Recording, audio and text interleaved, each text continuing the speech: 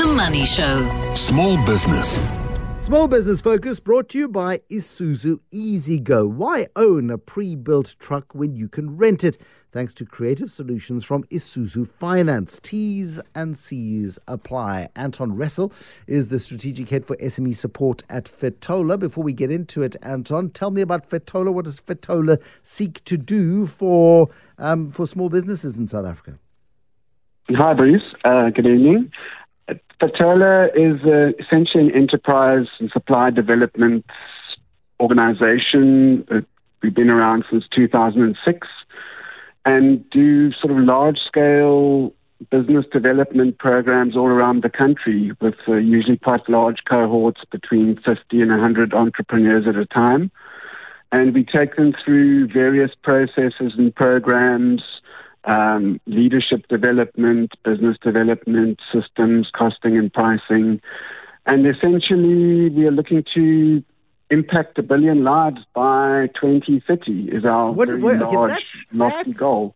That's easy to say. We're going to impact 1 billion lives. Vladimir Putin is impacting 1 billion lives at the moment, and that's not a positive thing. How do you impact 1 billion lives? It's a bit, nobody can ever prove or disprove the number, but when you say impact lives, what do you mean by that? I think positively impact. What we've realized and known for a long time is that, and firmly believe, although there's a lot of lip service around it, is that small businesses and entrepreneurship really do have the capacity to change our trajectory as a nation, as a continent, and potentially even as a globe. It's everyone always talks about small businesses being job creators and filling gaps when employment is difficult to come by, but we've seen over the years that we've been working in this space, the direct evidence of this. And so let me add a caveat there, positively impact 1 billion lives by 2030.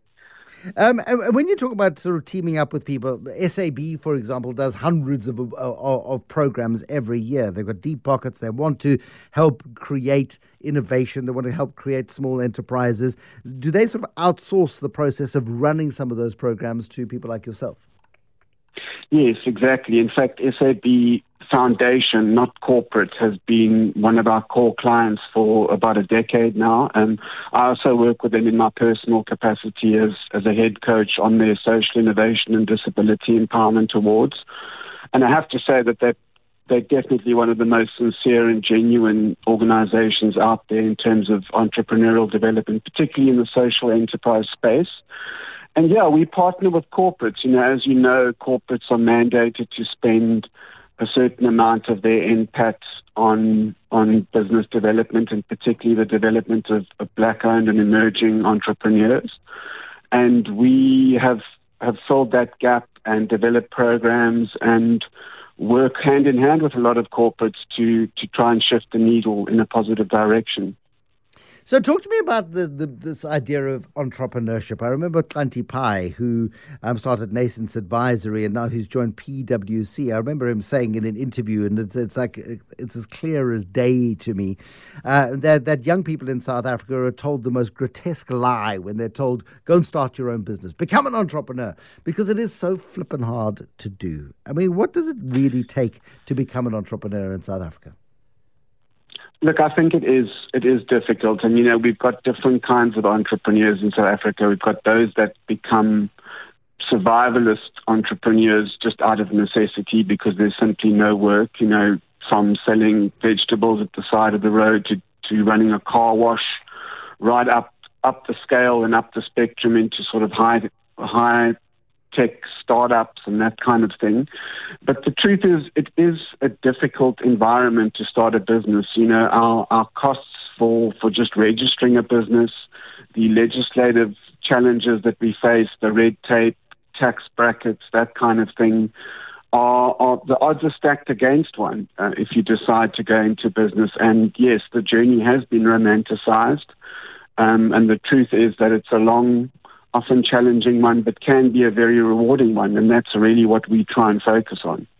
Okay, so when you're sort of encouraging people to get into this world, some people are more suited to it than others. How do you sort the wheat from the chaff? Because by allowing everybody in, allowing everybody to have a go, you could be using a huge number of valuable resources that could be better utilized for people who have a better than even chance of success, if you know what I mean. Yeah, you're speaking my language now. I mean, the truth is that not everybody is cut out to be an entrepreneur. I actually have a psychology background, and there are definitely inherent traits that are required. And also, I think, one's exposure as a young person, were your parents entrepreneurial, does it run in the family? All of those kind of factors do make a big difference to whether one succeeds in the space. And I think government's been a bit slow on the uptake there as well, because they have tried a number of programs designed to sort of turn everyone into entrepreneurs. And yes, a lot of money has been flushed down a black hole that we're not going to get back. That is slowly changing. But I think for me, essentially entrepreneurship it's a bit of a cliche, but while it can be taught, it is a calling, and it is something that requires certain personality traits. And at Fatola, and also in my personal work as a coach and a mentor, I focus a lot on the individual. You find a lot of people in my industry tend to focus on the business model and try and panel beat the model, and they kind of go rushing blindly in without really stopping to pause and learn about the person they're working with, learn about what we call the jockey at the helm of the company, and whether they've got the right stuff and the sort of well of patience and EQ and all of those other things that are required to make it work for the long term, essentially. The level of detail that you have to be engaged in on a daily basis, particularly in the startup phase when you don't have other people to help, is nothing short of extraordinary. I mean, even in the most high-functioning societies on Earth, the complexity of having to juggle 8 balls at once while chewing gum in the wind, possibly rain as well, is an astonishing skill set that, yes, you can learn, but until you've practically tried to do that stuff all at the same time, I'm not too sure whether you're cut out for it or not. Yeah, I know that's also a good point.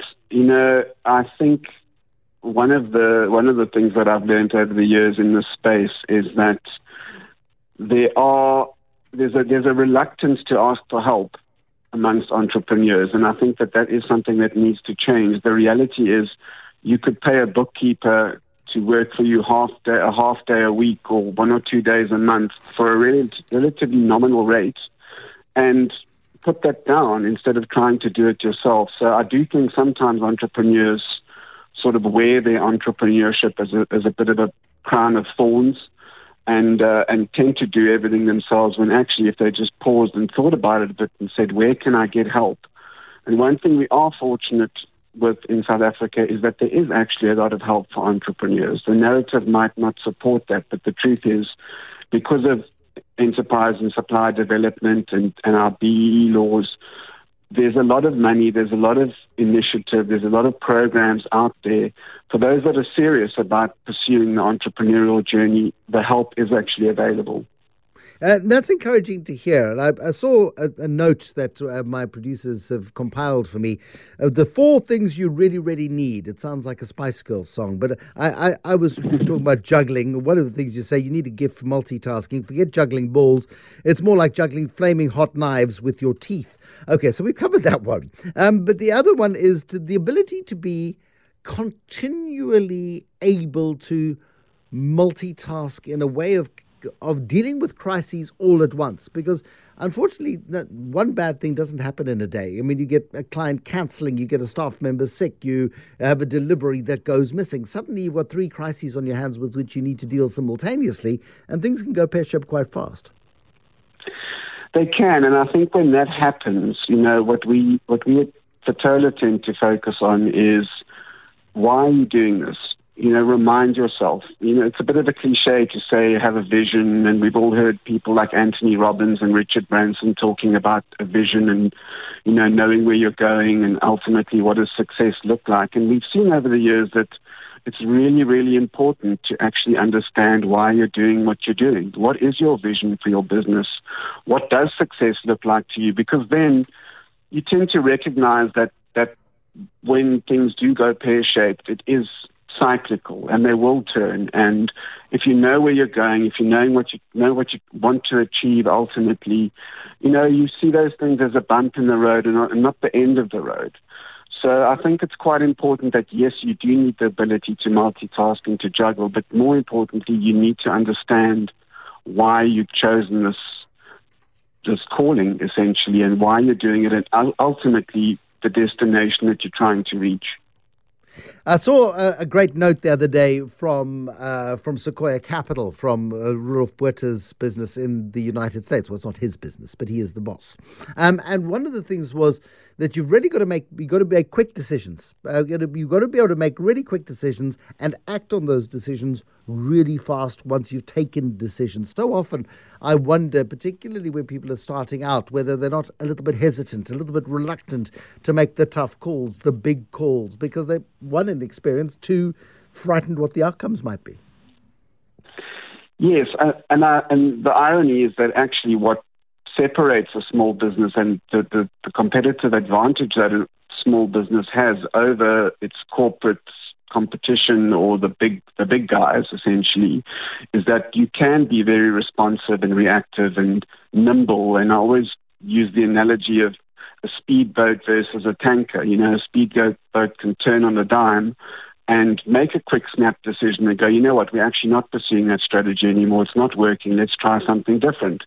Whereas in a corporate business, which has all the resources and the silos and the departments, just making a decision to change the toilet paper from 1-ply to 2-ply can take 6 months and require multiple sign-offs.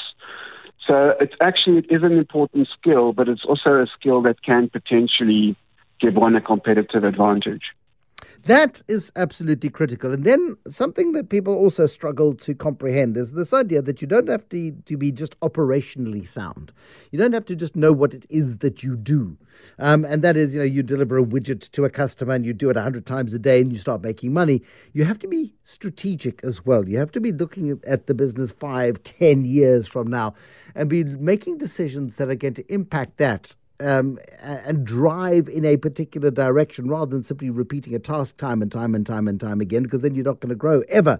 And that ability to be both operational and strategic is something that most people, when they go and start an enterprise for themselves, don't even begin to consider. It's probably the most important thing of all. It is the most important thing of all. And, interestingly, that's when the big shifts happen, when you are able to take a step back, zoom out for a moment, look at the bigger picture. Are we heading in the right direction? Are we playing in the right space? One of the things we say to entrepreneurs when they come to our workshops, because invariably the first few hours they're stressing out, they're on their phones, they're putting out fires. And I say to them, guys, ladies, you're here now. We've got you for a day or 2 days or 3 days. This is a gift to yourself. It's an opportunity to really take a step back and assess things from a strategic perspective. Because operations doesn't drive you forward. It keeps you in the same place. You've got to deliver the orders. You've got to order the stock. You've got to send the invoices.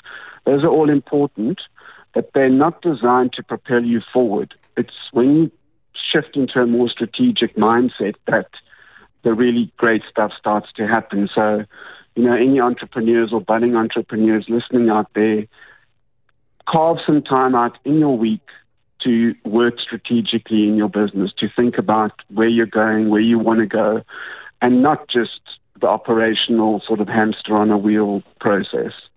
That's easier said than done, Anton, but thank you very much indeed. Anton Ressel, who is the strategic head for SME support at Fetola this evening. In a moment, Warren Ingram, co-founder at Galileo Capital, chartered financial planner. He is a financial advisor and he is a regular contributor to The Money Show. How to Think Rich.